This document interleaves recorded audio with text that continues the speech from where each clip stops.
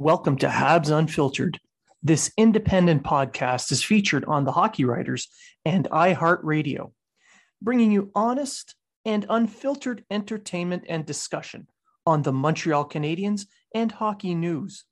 Your hosts, Matt Smith, Treg Wilson, and Blaine Putney, are proud to be one of your trusted sources.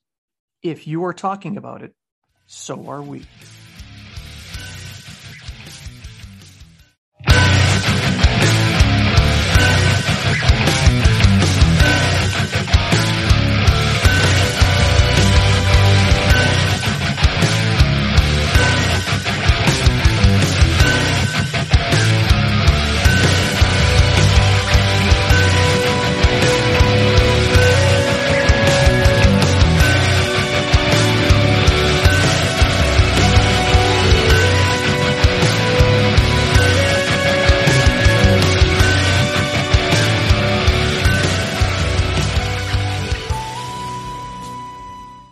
Welcome to Habs Unfiltered.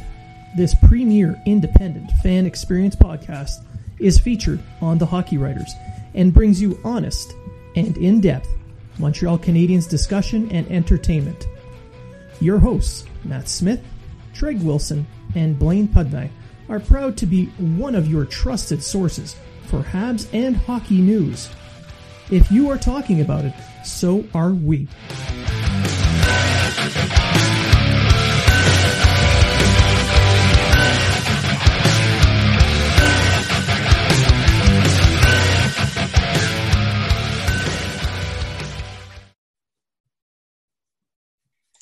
Hello and welcome to Habs Unfiltered, episode 189. I am your host, Blaine Putney. I'm joined now by my co-hosts, Matt Smith. Good afternoon. And Treg Jim Selfie Wilson. Good afternoon. Matt, we are so happy to have you here. We know how busy you are. I'm happy to be back. I'm hoping that I can actually make a couple shows this week, but operational commitments, let's just say that, are kind of getting in the way right now. So damn that day job. It's been a busy couple weeks, and it's going to be a busy couple weeks in the future. So we'll see, and hopefully I don't miss too much of the season. Doesn't your chain of command know that you do podcasts? They do. They actually do, and they encourage me to do this. But unfortunately, Queen and Country come first, as they say. So, well, if they're listening, be nicer to Matt. There's a couple of sailors here all by yourselves. We need Matt around. That's right. My goodness. And Treg, how's the Jim Selfie business going? It's going pretty good. Yeah. I've been asked by a couple people to be an ambassador on an Instagram for their clothing line. Of course, I have to buy their clothes, and then I may or may not get a discount if I, so. It's one of those delete things. I just delete it. Yeah. For instance, one brand that we are ambassadors for is Lift Life. Use code HABS10 to save yourselves 10% when you purchase any clothing from Lift Life. Also, East Coast Lifestyle. That's another brand that we're ambassadors for. Use the code UNFILTERED20 and save yourself 20% when purchasing any clothing from East Coast Lifestyle. Good segue. That was good. This episode, the second half, we're going to have Matt Grizel from the Hockey Writers come on and preview the Metro Division. But in the first half, what we're going to do is we're going to take a look at the Canadiens' first preseason game, because it was an actual full contact versus the mighty Stanley Cup champion Maple Leafs. I mean, hold on. It's September, so yeah, they've won the cup already. It's a yearly tradition. Toronto wins the cup. This is their year. Every year. 17th year of saying it, but this is their year. Well, did you guys see how good Curtis Gabriel was last night? He was the best player on the ice. Jeez, who needs Austin Matthews in a bum wrist, right? Like, I was fucking washed up now. So we're going to talk about that a little bit. We're going to talk about the Canadiens players and what we saw, what we expect, how they're progressing. So let's just dive into this right off the top. The Canadiens played the preseason game against the Leafs on Saturday night, and you would have thought the the Leafs were in Game 7 of the Stanley Cup, judging by their Twitter feeds. And you would think that Montreal was in a 7-game long slump by the Habs Twitter feed. I tweeted out pretty quickly last night that it's preseason. If you're stressing over hockey during a preseason game, then you should really stop watching hockey. It was the first preseason game. Technically, I think Montreal used 5 people that are probably going to be on their regular lineup, 5 or 6. If you count the ones that are probably going to be healthy scratches most of the year, then 6. Yeah, because Romanoff and Kulak, I believe, are the only defensemen that's probably going to. Petrie, right? Yeah. I mean, Kulak may not even be on the team with Niku and Norlinder knocking at the door, but who knows? Well, I mean, it all like if you want to stretch it out and say 6, then yeah, Kulak would be on the team. Yeah. You know, whatever. Paquette, maybe. You can Perot. maybe Paling. And the first line, the Canadians' top line that they had there, for sure, are going to be on the team. And judging by the scrimmage, it looks like that's what Ducharme's doing. He's putting lines together. Yeah, that's going to be the main. I think you're already seeing what the lines are going to look like. But to the preseason game anyway, I didn't really pay attention to the score or whatever. I just watched certain players. I thought Paling had a slow start, but ended up having a really good, strong game on both sides of the ice. His faceoffs were fairly decent. I don't have the face-off numbers in front of me, but he was at about a 64% rate. Yeah. I thought he played well. I thought McNevin had a hell of a game last night when he played Primo. He made some big saves. Other than that one gaff that he had a good game. Yeah, but against superstar Curtis Gabriel. Yeah. You know, honestly, I hope to God the Leafs keep him in the lineup, because that would be so helpful for everybody else. Did you see how fast that guy's? Either he's out of breath or either he starts the shift like it's the last end of his shift, or that guy, like, he's the slowest skater I've ever seen in my entire life. What game did you watch last night? Because I saw Connor McDavid out there. Okay. Wait, you watched the Sportsnet version, didn't you? Oh Yeah. Shit! So that's what they do. They put it on Sportsnet, fast forward. Okay. I watched the Gotcha. first game Tavares is back since he died version hockey game. So They only won the game because they had Tavares. oh my They did god. it. Do it for John. Hashtag do it for John, or Oh my God. fucking JT is this or whatever. We're making fun of this because it's, you know, most reasonable Leaf fans, like guys like James from Offside Hockey. Most guys can joke around about Yeah, this exactly. like we are. But there Yeah. were actually people looking to this preseason game as a vengeance game. Yeah. Like, And ease it up, boys. And you know, not to throw any, you know, shade at commentary during the game last night or anything, but yeah, they're in mid-season form, that's for sure already. When they talk about things like how bad is the power play for the Montreal Canadiens going to be this year, and is it going to be an issue after going 0-2 during the first period? You mean 0-2 when they were using guys like Paquette Exactly. and Belzile and Yeah, just come Jack on. Eye. we already know that this is going to be Canadians' top line, so I get them.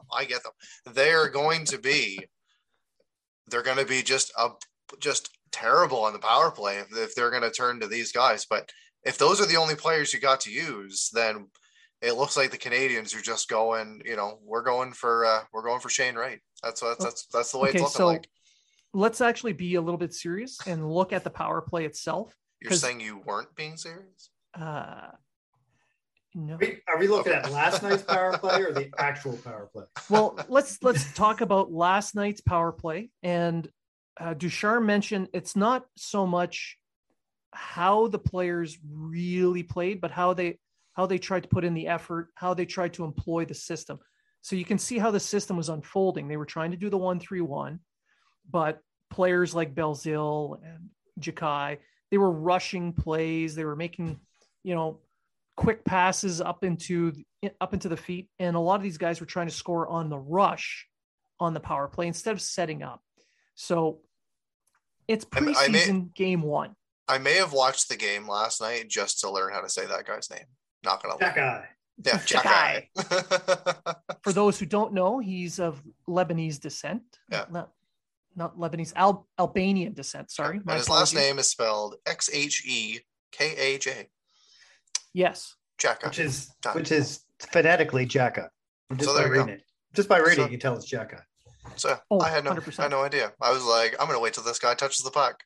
And I'm like, don't give it to Kulak. Give it to there you go. Now Just I want to because point I'm out, me, I'm gonna say extra hurler. I was about to give you some props. I was going to say, I want to point out that Treg was the one to point out the proper pronunciation of a player's name. Holy shit. In the most ironic fashion. It's a new season. It's a new season. It's a new season. Wow. But but the power play, obviously, from last year, the Canadians finished 19th. They needed a lot of work. But you're not going to see a lot of system work in a preseason game when you're using guys that are clearly AHL or guys fighting for freaking contracts that are going to go back to junior anyway. Yeah. Last couple of games of the preseason is when you're going to see maybe them put together the actual power play unit that they want. That's when you're going to see likely, 3 NHL lines. You're going to see at least 2 defensive pairings. Yeah. And then you're going to have a line that might be built up with some of those players with a couple guys that may or may not make the team. They got the last guys in camp that are going to be battling. Yeah, guys like Niku and Weidman and Golubev. Yeah. So I want to point us over to Niku now. Treg, you wanted to say something about the new addition in Sami Niku. So Sami Niku, from what I've seen, and trust me, I had to go back and look at YouTube and stuff like that because he played some in Winnipeg. He was very good in Manitoba with the Moose. But what you have at a Niku, from what I've seen, is a better offensive type player. He's basically like Mete, only better offensively. He actually puts up points. And but his defense is kind of in the Mete range where he's not that strong. He doesn't push a lot of guys out away from the net. He's good, very good positionally. He's very good at pushing guys towards the boards and keeping the high quality shot chances low. However, he's not going to win you a lot of board battles. He's not going to. His transition game is amazing. He's a very good puck mover. But when he gets in the offensive zone, he's a little bit smarter than Mete is, and he's a little bit quicker. His passing's better, and he has just a little bit higher offensive IQ than what Mete would have. Yeah, he's kind of like a bottom pair power play specialist, kind of what they let walk in Gustafsson, what they have on hand, what they were kind of hoping to see out of Norlinder this year, maybe. So this signing him kind of says, okay, 2 things. Niku's going to get his chance to make himself valued at the NHL level, something he didn't get the chance to do in Winnipeg. And the other thing is this kind of points to them deciding that Norlinder looks pretty good, but they want him to season himself up a little bit more before he gets to the NHL. So now they got a guy that if he doesn't play every game, if he sits in the press box for a few weeks and then jumps in, plays 10 games in a row, they're happy with that. They're not concerned with his development so much so as he's a stopgap. What do you think, Matt? I'd say so. I don't think it's going to be a guy that's going to, he's not going to run out there and win the Norris Trophy for you or anything. But I think that they saw a young player who's only 24, will be 25 here in a couple days, that was looking for an opportunity. And I think he's likely going to start in the AHL. And if he passes through waivers, then they'll have an offensive weapon that they can use in the AHL, and possibly he can develop his game within the Canadiens organization, within Laval, and be a guy that can be called up. And I do agree that this kind of points to them. And we haven't seen, obviously, Norlinder in an actual preseason game other than the rookie camp. So we'll see how he looks. But I think it points to them not rushing Norlinder in and not rushing anybody else in when they don't need to. And it's just going to depend on where Norlinder ends up. I personally believe that the AHL would be better for him because I'd like to see him play on North American ice just to try to develop that part of his game.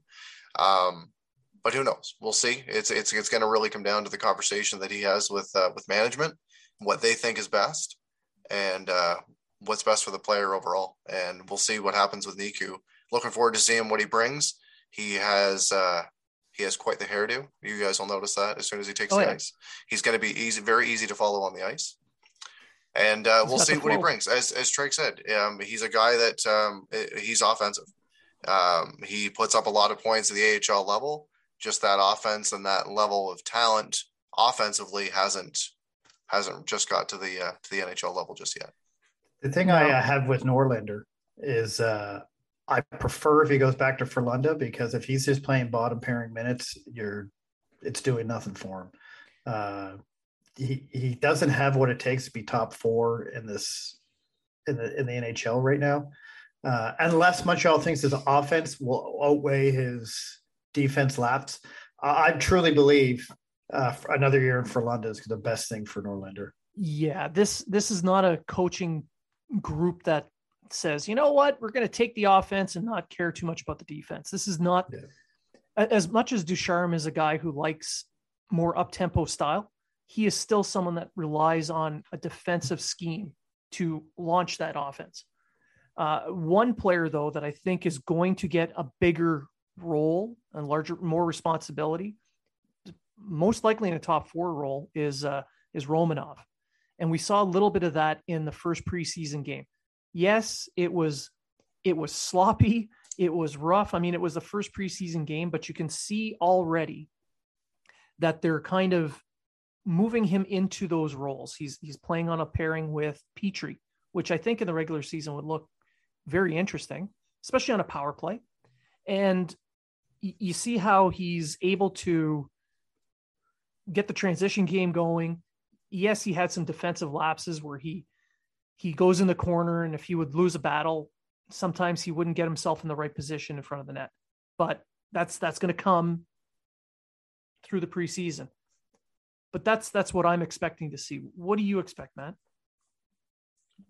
I think that they're going to try to push him into a top 4 position. They're going to give him every opportunity to succeed, and then it's going to really depend on what they think of the Edmondson pairing from last year.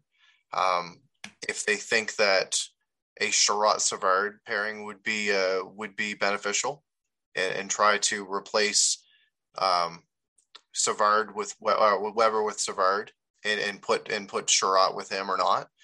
It's really hard to say at this point. There's a lot of guys that are battling for position right now. Some guys have a leg up on the others. So I believe Romanov's going to take that next step this year. I'm going to say that he's going to be a lock to obviously make the team and to be a regular. But it's going to really depend on, as I said, it's going to depend on management. It's going to depend on coaching. I thought last night that he didn't look that bad, to be honest, other than taking a little bit of a hit from superstar Curtis Gabriel. Other than that, I thought he looked good. In the one goal that the Canadians got, the one cheer moment for the game, he made a good pass up to Suzuki that led to the goal. So the offense is coming for him. Suzuki? That was Anderson, wasn't it? According to the according to Yahoo. Yeah, according to Sportsnet, it was Anderson. Yeah, but this is a thing. Like we talked about rushing him a while back. Now he's in the NHL. He's learning. He's developing, and I believe that he's ready to take that next step. It might not be as a top 4 just yet. It's coming. But if he can be a regular, if he can get someone that's not going to be just a roving third pairing partner with him, I think it'd be very beneficial to his game. And I know there's a lot of people that would like to see him be possibly partnered with someone like Savard.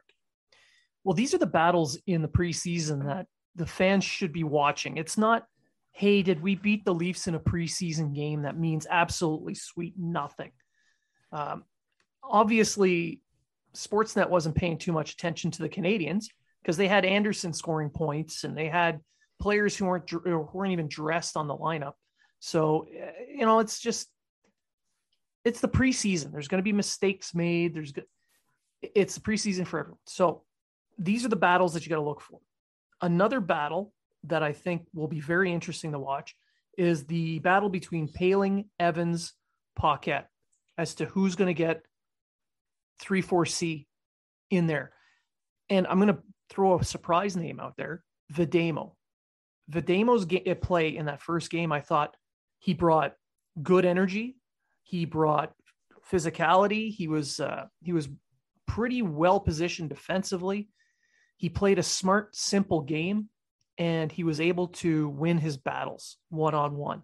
So that's someone I think that you got to keep an eye on for someone who's going to battle for one of those roster positions, especially seeing as how he no longer has that waiver exemption. So I know, Treg, you've written about Paling in the past. So what do you think of that idea? I think Vidamo, it could be a throw wrench into the fourth line center game. I think it's Jake Evans to lose. I think that the fourth is anyway. Jake Evans could even take the third for all we know. I have to see him play, but I'm a big supporter of Paling becoming the third center. We've talked about this before. I wrote a couple articles about it. The only knock against Paling is he is waiver exempt, so he's the easiest guy to send down without losing. Actually, he's the only guy to send down without losing him out of everyone we mentioned. Vidamo, I liked his game last night. I thought he had a good game. There's another guy I'm going to throw in on defense. What's his name? Fairbrother or Fair? Johnny Fairbrother. Yeah. I thought he had a really good game last night as well. I thought Kulak actually had a good game last night. But I think Paling, I was just reading too, Eric Engels was saying it looks like they're going to give Paling every opportunity to make this team. I think he's the guy they want in that third position. But it is going to come right down to, are we willing to lose Vidamo or Paquette or Perreault or whoever we got to cut to put down to Laval? Now, mind you, I don't believe Paquette and Perreault are really going to be put to Laval.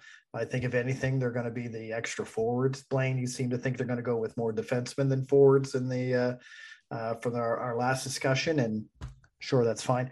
I believe there could be a trade coming up too, or a move coming up by Bergevin, because he has a shit ton of wingers and a shit ton of defensemen. And a lot of them are bottom six, bottom pairing defensemen and wingers. So, and a shit ton of picks and prospects too. And a shit ton of picks and prospects. So maybe Jack Eichel's coming to the team and we won't have to worry about Paling. What a pain in the neck that would be. You know, Paling, Paquette in a second for Eichel. Done. Well, he was stripped of his captaincy, and done deal. You know, we're currently missing our captain. Well, I mean, getting stripped of your captaincy just lowers the value right there, right? Exactly. Your trade value goes way down. And who knows when he's going to play again? Who knows? But, so much. The value is so low now. We may as well just ride or Halak in a second. I honestly think Paling and Evans have the inside track in the third and fourth. Yeah. However, if Vidamo keeps playing the way he's playing, he's really Paquette and Perreault didn't really impress me last night, really too much. No, but they played the style of game that you expect from them. Exactly. They played a fourth line grinder type game, and yeah. But they didn't. I mean, no one. I'll be honest, that game, no one really impressed me. But it's a preseason game. After two practices, I don't really care. So, you know, I'm like you. I watched Paling, I watched Romanov, a lot of the fringe guys. There were a lot of French guys too. So. There were a lot. Yeah. And that's what I paid attention to, because I looked at some guys and thought, well, these guys aren't making the team. You know what I mean? So I'm not going to worry. Yeah. But I think I think a big thing is you watch the start of the game, and then by the end of the game, you notice, and this is why I think Ducharme is just building his lines right away. You saw the Suzuki line start playing horrible hockey. Like they were bad. Like the timing was off. Their back check was way off. I think I saw a preview. The second Toronto goal? Suzuki kind of went. That was the first. The second one was the power play. So the first one with Muzzin, he could have. He normally would have been there to stop that play, but he didn't back check hard enough. Little things like that. by the end of the game, we were seeing them make those second efforts. We saw like you mentioned, the goal that was scored by Toffoli. Romanov made that pass, but Suzuki had a pretty slick little move to get around three Maple Leafs to get. And he made a little bump and then a little bump pass to get it to him. Yeah. Yep. And I know Anderson got the point for it, but that's all Suzuki. Yeah. That was really good work by Anderson, though. Fantastic. Right? Great Anderson board work. from his house. Yeah. But it's those little things. And Caulfield, he was missing the net early, but he started hitting the net, creating plays. That shootout goal was dirty. Oh my God. I was like, how did he get that shot off so quick? Scott robbed him on one shot too there. Ian Scott there. He robbed him with the blocker on one shot. Like I say, I didn't think Caulfield had a bad game. I thought Caulfield was creating offense. He was doing what the line, you're absolutely right, together. The line started off very bad. Then it came. And I think you're going to see that in the scrimmage game today. I didn't see the white team, but the red team has the second line, Dvorak, Anderson, Drouin. So it's going to be interesting to see how that line goes. That's a line. I don't know. I'd rather see Gallagher on that wing. Well, Gallagher's hurt, so that's why Gallagher's not there right now. So, but I'm just mentioning I'd rather Gallagher there. Yeah. And if Poehling were to get at the 3C, having Anderson on his wing, the two of them play a similar north-south game. So I think that would be a better fit. Anderson with Hoffman on that line would be, I think. Whenever Hoffman comes back from his injury. Yeah. 4 weeks is what I hear. At the most. Which will take it to second week of the season, I think. Yeah. He'll miss like 5-6 games. Now, Matt, what about you? What did you see in the preseason game that you think would be a good takeaway as opposed to the crazy people burning jerseys after losing to the Leafs? I think it shows that the Canadians are going to have a little bit of depth. However, with what we saw in this game, it's really hard to just manage what we're really looking at right now, because we only had one NHL line that was actually put together. I think that Poehling did have some struggles throughout the game. However, first game of the year against actual competition, I think that they're going to try to push him for one of those spots. Right now, it could be at least the fourth line. It could be his to lose. I liked Paquette's forecheck. I thought a guy like Belzile at times, he was coming off injuries from last season, but when he was healthy in Laval, he played very well for them. And I thought that he showed some flash last night. Fairbrother, I thought, was one of, if not their best defenseman last night. He was physical. He dropped his stick a hell of a lot, so I don't know what was going on with that. Needs to buy some grip for that. Yeah, needs to buy some grip, buy some grip for that stick. But it'll come. I'm not worried after one game. I thought Primo, there's a couple goals that he let in that I thought that he might have been able to save. I thought McNiven looked sharp, other than his little gaffe against superstar Curtis Gabriel. And other than that, like, it's a preseason game at the end of the day. We get the scrimmage, or we get the inter squad game today. We got a couple more preseason games coming up. So the season isn't over now. I'm just looking forward to seeing the team. Mean it's not over? I'm looking forward to seeing the team being healthy. Did you see this team play? They're never, ever going to score a goal. Terrible hockey.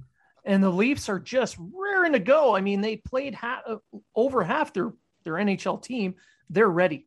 That's how you build a team. Montreal with guys like Gabriel and Clune and Bunting, whatever the hell his name is. Oh, Bunting's the greatest signing since Robertson. He had 10 goals last year, guys. 10 in 21 games. Oh yeah, no, that's like 90 goals. That's the first of many, many goals that he's going to score this year. Yeah, many. And Tavares is back. It was his first game back since he was decapitated. His family was praying for him and rooting for him. Let's ignore the fact he was skating 3 days after he got hit. Let's just say that man, it's a miracle that guy's on the ice. I heard they took parts of Jack Eichel's neck to repair him. Yes.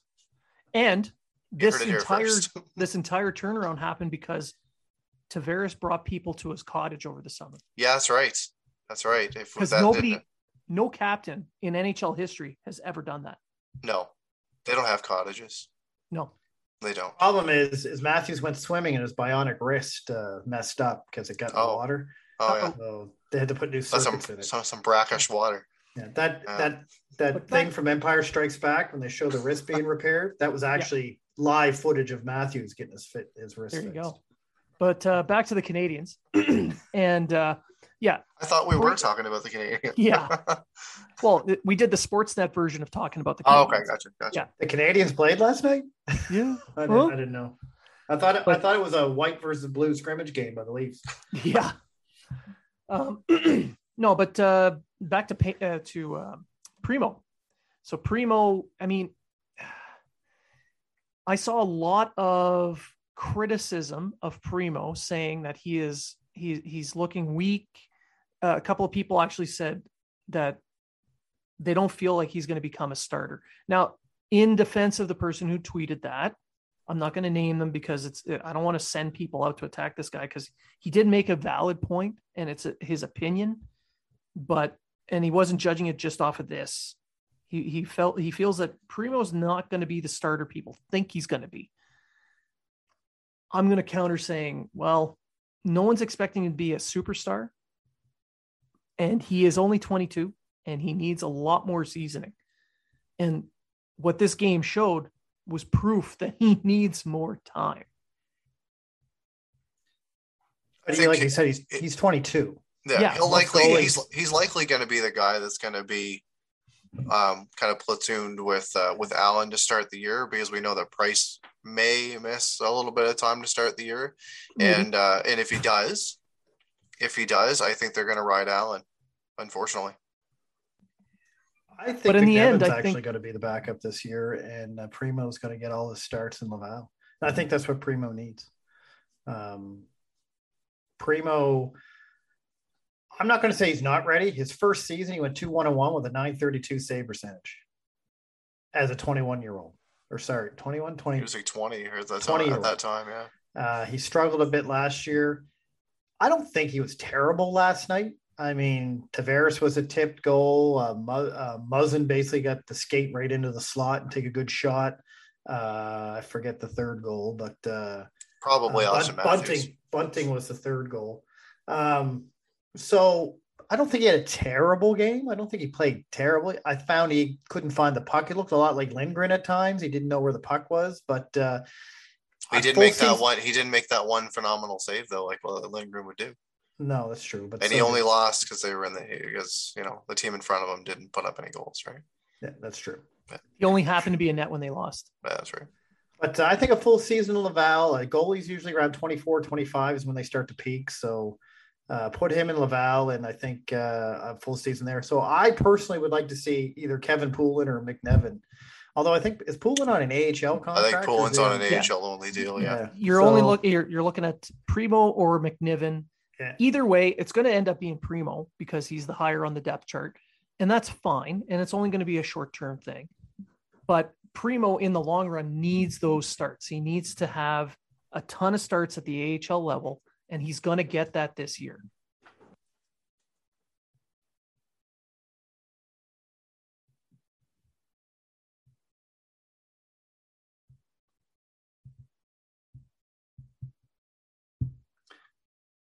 Now we have silence.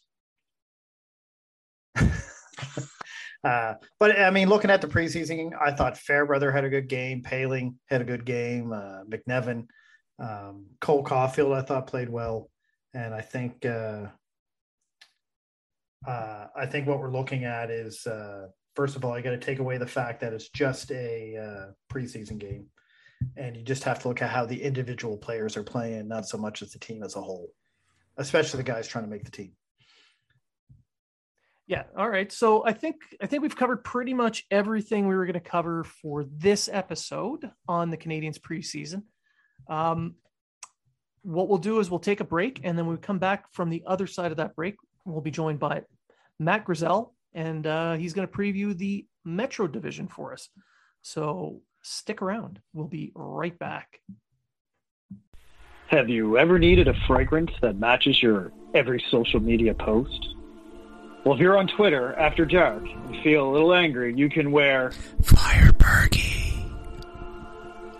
This fragrance is available on every social media site, Fire Perky.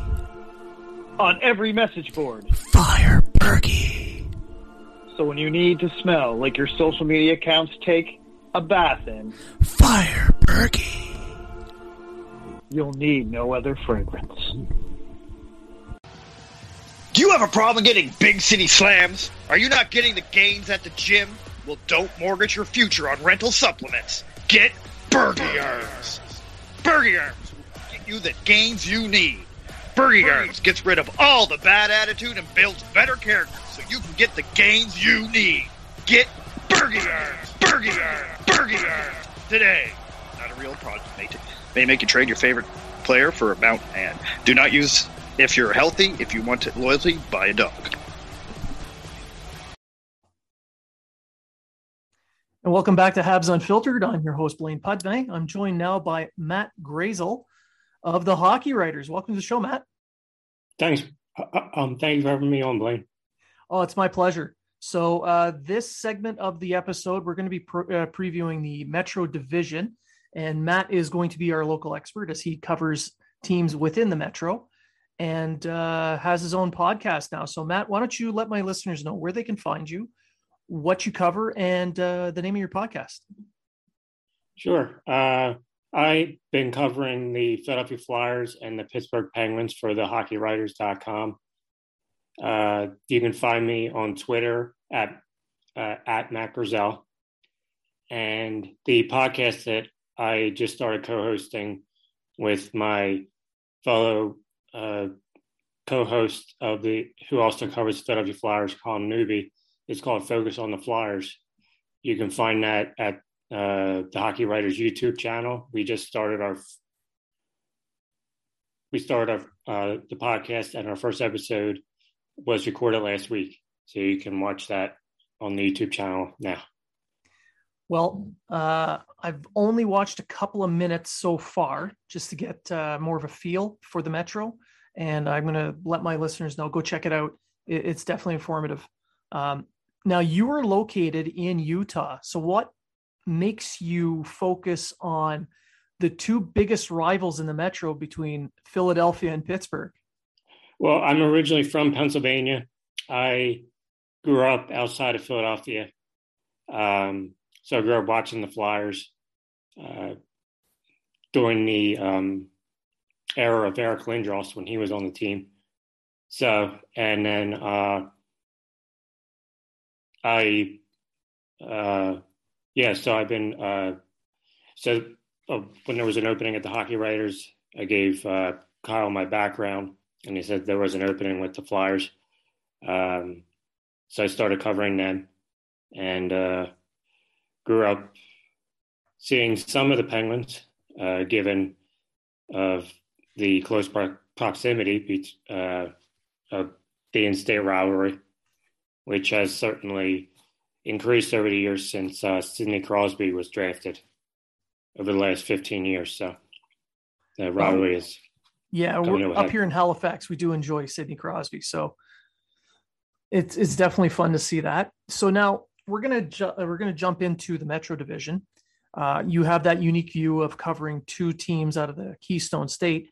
So now that the teams are all back in the division, the realignment has gone back to normal. Carolina has returned after winning the Central last year, has rejoined the Metro. What is your overall view for this division? Who's going to be the main teams to really key in on for the competition for the playoffs? Well, I think a lot of it is up in the air right now, based on some of the changes that went on over the offseason. The Philadelphia Flyers, they saw a number of subtractions and additions on their blue line. They lost Shane Gostisbehere and Robert Haig, and then they acquired Ryan Ellis and Rasmus Ristolainen. So I think those additions, and also they traded Jacob Voracek to the Columbus Blue Jackets for Cam Atkinson. So I think the additions or the changes in the lineup, they're going to take some time to gel with one another. So and then that also happened with the Rangers with the new head coach and Jarrett Gallant, and also with Dougie Hamilton going to the Devils. So I think some of those teams who had some of those changes in the roster or on the coaching staff, they're going to take time to adjust. The one team that didn't really seem to do too much during the offseason, and they didn't really need to, was the New York Islanders. And I think whether or not the Islanders win the division or not, to me, they're still the best team. They played like it the last two seasons with how far they've advanced in the postseason. So I would say look for them to doesn't matter to me, whether they finish with the most points in the division, I would say look for them to still be a threat to possibly make the Stanley Cup final this coming year, and possibly even be the Stanley Cup champion. But to me, the Islanders look like the best team in that division so far. So in previous Habs Unfiltered episodes, I've brought up the Islanders as my pick to win the Metro based on where they are in their progression in the rebuild. Uncle Lou has really put together a really tough, hard-nosed team, well coached with Barry Trotz. Now, I have them at the top of the division. Who do you have competing with them for that top spot? Is it Washington? Is it Carolina? Who would it be? Suppose, it'd be hard to pick against Washington and Pittsburgh right now. Given how both teams have been there at the top, especially Washington. Washington, despite their postseason struggles, minus their Cup championship in the 2017-2018 season, they're still right. They're always usually there in the playoffs, and due to their success during the season. Again, as I said, it's kind of difficult to predict, at least for me, with all the changes that have gone on and with the teams in the Metro. And it's kind of, we'll have to see how it all plays out. But I would expect, until it happens otherwise, I would expect Washington to be competitive. I think the Rangers are a team that's, they felt the pressure when they missed the postseason last year. And a lot of the players said, look, the postseason we need to make the postseason this coming year. There's no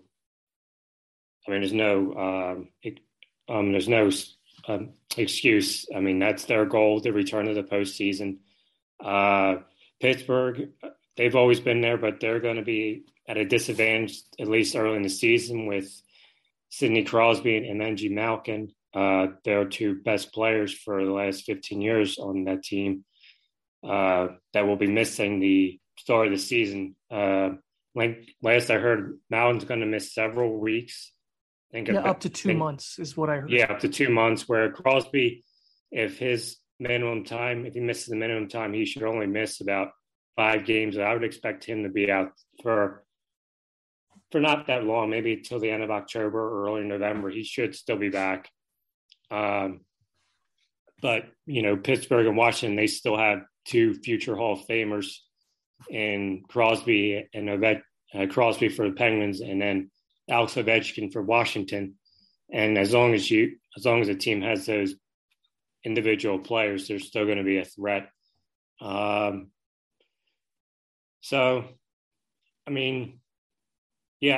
would say Washington. If the Flyers, everything comes together for them, I think they have a lot to prove, given that most of their team, with the exception of Joel Farabee, underachieved last season. So they have high expectations or a lot of pressure on them. But yeah, I would agree. I would expect the Islanders to, whether they win the Metro, I would expect to them either win the division or at least be second or third in that division. Yeah. Now you mentioned a couple of teams. So the Flyers and the Rangers are two teams that are going to be fighting to move into that playoff picture. With the Rangers just starting to come out of their rebuild after getting a couple of lottery wins, that kind of jumpstarts a rebuild for anybody. Mm-hmm. But the Flyers went a different way in this year. They rejigged their defensive core. And do you look at this new defense, this new blue line, as set up to support Carter Hart, or to generate the offense that was missing last year? Which is it? Does it do both? Like, what's the main goal here for the rejig? Yeah, well, I would think the best outcome would for it to do both. But if I had to choose one, whether it be to jumpstart the offense or to help out the Carter Hart, and that's what I would hope that it would do more than jumpstart the offense, given the struggles on the penalty kill last year for the Flyers, as well as giving up the most goals against in the NHL last year. So I would hope that they would play better defense in front of Carter Hart to allow him to do his job better, as that was a struggle for the team last year. Now, do you think that with the work that the Rangers and the Flyers have done, that they could unseat the Carolina Hurricanes in a playoff position in the Metro? Because Carolina is now under the gun with what they did with the Canadiens. So being a Montreal Canadiens podcast, my listeners are very well aware of the Carolina Hurricanes offer sheeting Kotkaniemi and him ending up there. With that left the first round pick to the Canadiens, meaning that if they miss the playoffs, there is a chance that becomes a lottery pick. So the pressure is on Carolina to make it. So do you feel that the Rangers and the Flyers have done enough to unseat that team from a playoff spot? I think it's possible, yes. Carolina is one of those teams that I'd originally thought, based on how far they went in the postseason last year, that they could go further again. But I also know last year given the different divisions and the condensed schedule, and given that the teams just played in the same, they only played the teams in their division. Carolina had a bit of a easier schedule. I mean, because they played teams like the Chicago Blackhawks and the Columbus Blue Jackets enough, and neither one of those teams were contending teams. So I'm not so sure what to make of Carolina at this point, because they lost Dougie Hamilton, and but I know that Rob Brind'Amour seems to be like he's a good coach, and they have a heck of a first line with Teuvo Teravainen and the center. Aho. Yeah, Aho. Yeah. Yes, and but yeah, beyond that, I don't know what, especially over an 82 game season, what to expect of Carolina at this point. So yes, I think the Flyers and the Rangers, if everything goes right for them, or more goes right than goes wrong, then yeah, I would expect them to be contending with the Hurricanes for a playoff spot.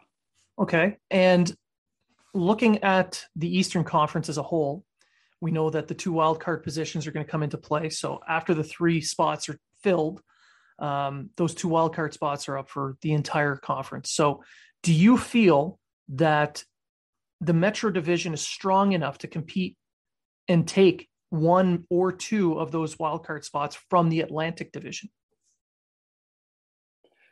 Well, in the Atlantic, you have Boston, Toronto, Tampa Bay, Montreal. Florida. I'm just going over the teams in that division, because I heard the Atlantic could be another tough division as well. Yeah, with Florida, Tampa, Montreal, Toronto, Boston, all are going to be fighting for a playoff spot this year. Detroit's still rebuilding, so they're not going to be much of a challenge. Buffalo is there, so Yeah. yeah. So, but there's definitely 5 strong teams in the Atlantic that will be fighting for those 3 spots. So, do you feel that the Metro has enough to beat out the bottom 2 of those top 5? Yeah. Well, I mean, the Metro certainly doesn't have the elite teams. Well, the elite team in Tampa Bay that's going back-to-back years winning championships. And Boston and Toronto, they've had 2 good successful seasons. With Toronto, I think it's a matter of putting it together once the postseason comes around. Screw them. Yeah. And Boston is always a threat that they have a great first line. They don't have too much. They have a great first line, but I question their depth beyond that. With the production, the first line can be with Brad Marchand, Patrice Bergeron, and David Pastrnak. So yeah, I think it's possible, given that the Metro may not have elite teams like the Atlantic may have with Tampa Bay and Boston, but yeah, I think it's possible if everything goes right. The Metro is going to be a tough division.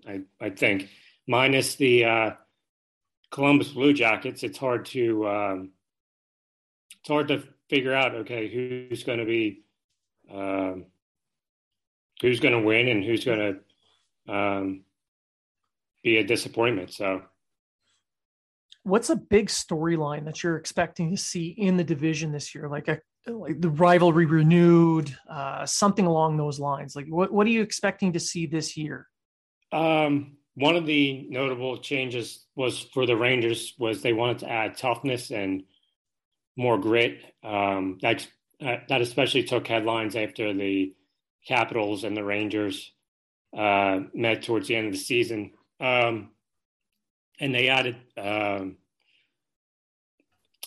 tough defenseman, and they added Ryan Reeves and Barclay Goodrow and a few other tough guys. I question whether they went they overcompensated in having all the grit that they did and toughness, and that can work against you in games with unnecessary penalties and constantly playing on the penalty kill. So I wonder if that will have a snowball effect for the Rangers at times. But again, given their toughness and going up against teams like the Capitals and the Flyers, and that is one aspect I'm paying attention to as far as how does that toughness benefit the Rangers this offseason or this season, I should say. And other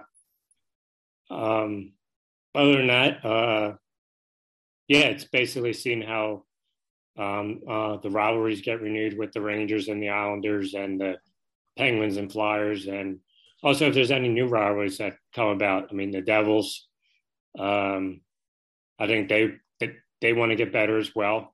They've kind of been struggling the past several years, so I think their goal is to get better as well. So, and now speaking of the Devils, there's some controversy coming out of New Jersey in regards to their starting goaltender not being vaccinated. If they don't have Blackwood, how big of an impact would that be for the Devils, who were looking to compete for a playoff spot, but now without him, how would they look in that division? I don't think they would look quite as good as Blackwood. There were times when, at least last season, when he looked like he could be their starting caliber goaltender. I mean, he's still young, but then there were times when he didn't look that he could carry on that role. I mean, based on a lot of it could have been how the defense played in front of him, whether they gave up turnovers, put him in an unfair position. But I don't know offhand who their backup would be, or who their backup goaltender is right now. So, I mean, possibly, putting him in an unfamiliar or asking the backup to take on the starter role, that's not something that a team generally wants to have. Your backup is usually your backup for a reason. So, offhand, I wouldn't think that they would be I wouldn't think that would do them any favors, no, without right. Blackwood. Before we go, is there any final thoughts on the Metro?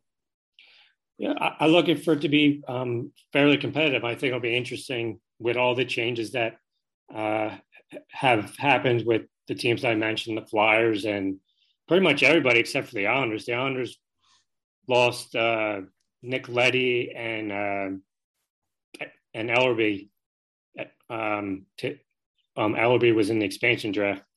So beyond that, it should be interesting to see how these teams, how teams like the Penguins and just without Crosby and Malkin to start the year, and even I think with Washington, I read this morning that Nicholas Backstrom, he's recovering from a hip injury, and he may not be ready to start the season either. So, Washington's always been there, but they're a year older with their core, another year older, and I'm not so sure how good they are in their goaltending. But, they have a good core that's been together for a lot of years, even though it is a year older. So, it'll be just interesting to see how the Metro Division plays out. I think it'll be competitive because I think the teams have gotten better.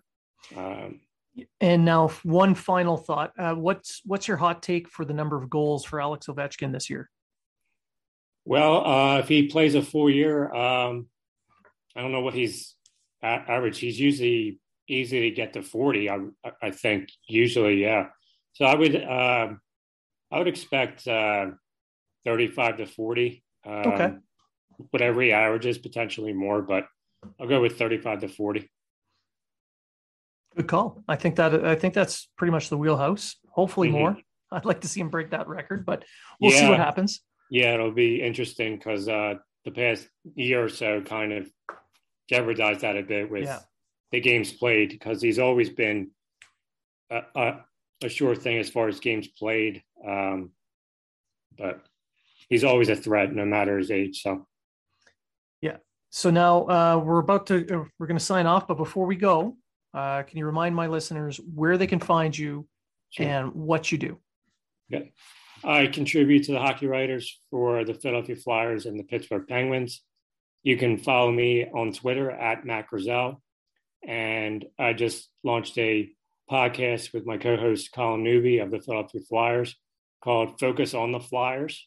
You can find the first episode at the Hockey Writers YouTube channel. Perfect. And thanks a lot for coming on the show, Matt. I really appreciate you doing this and giving my listeners a quick preview of the Metro Division. Thanks again for having me, Wayne.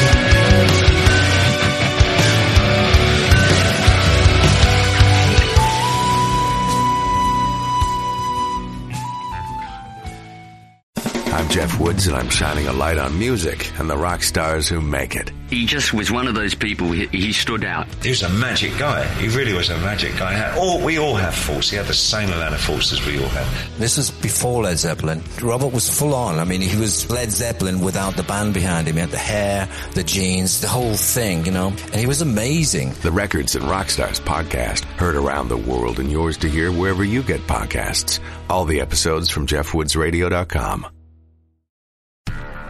Do, Did, Will, the Story of People podcast is now available on the Crier Media Network. The first 5 episodes are here and feature some incredible guests that fit into one or all 3 of those categories. Ready? Tara Sloan from the San Jose Sharks Undercurrent podcast at NBC Sports. Marianne Iveson from Iveson Voice and the Let's Take This Outside podcast to talk about the world of outdoors as well as voiceover land. Ariana Hunsicker, future Canadian Paralympic swimmer, already winning tons of awards for this country.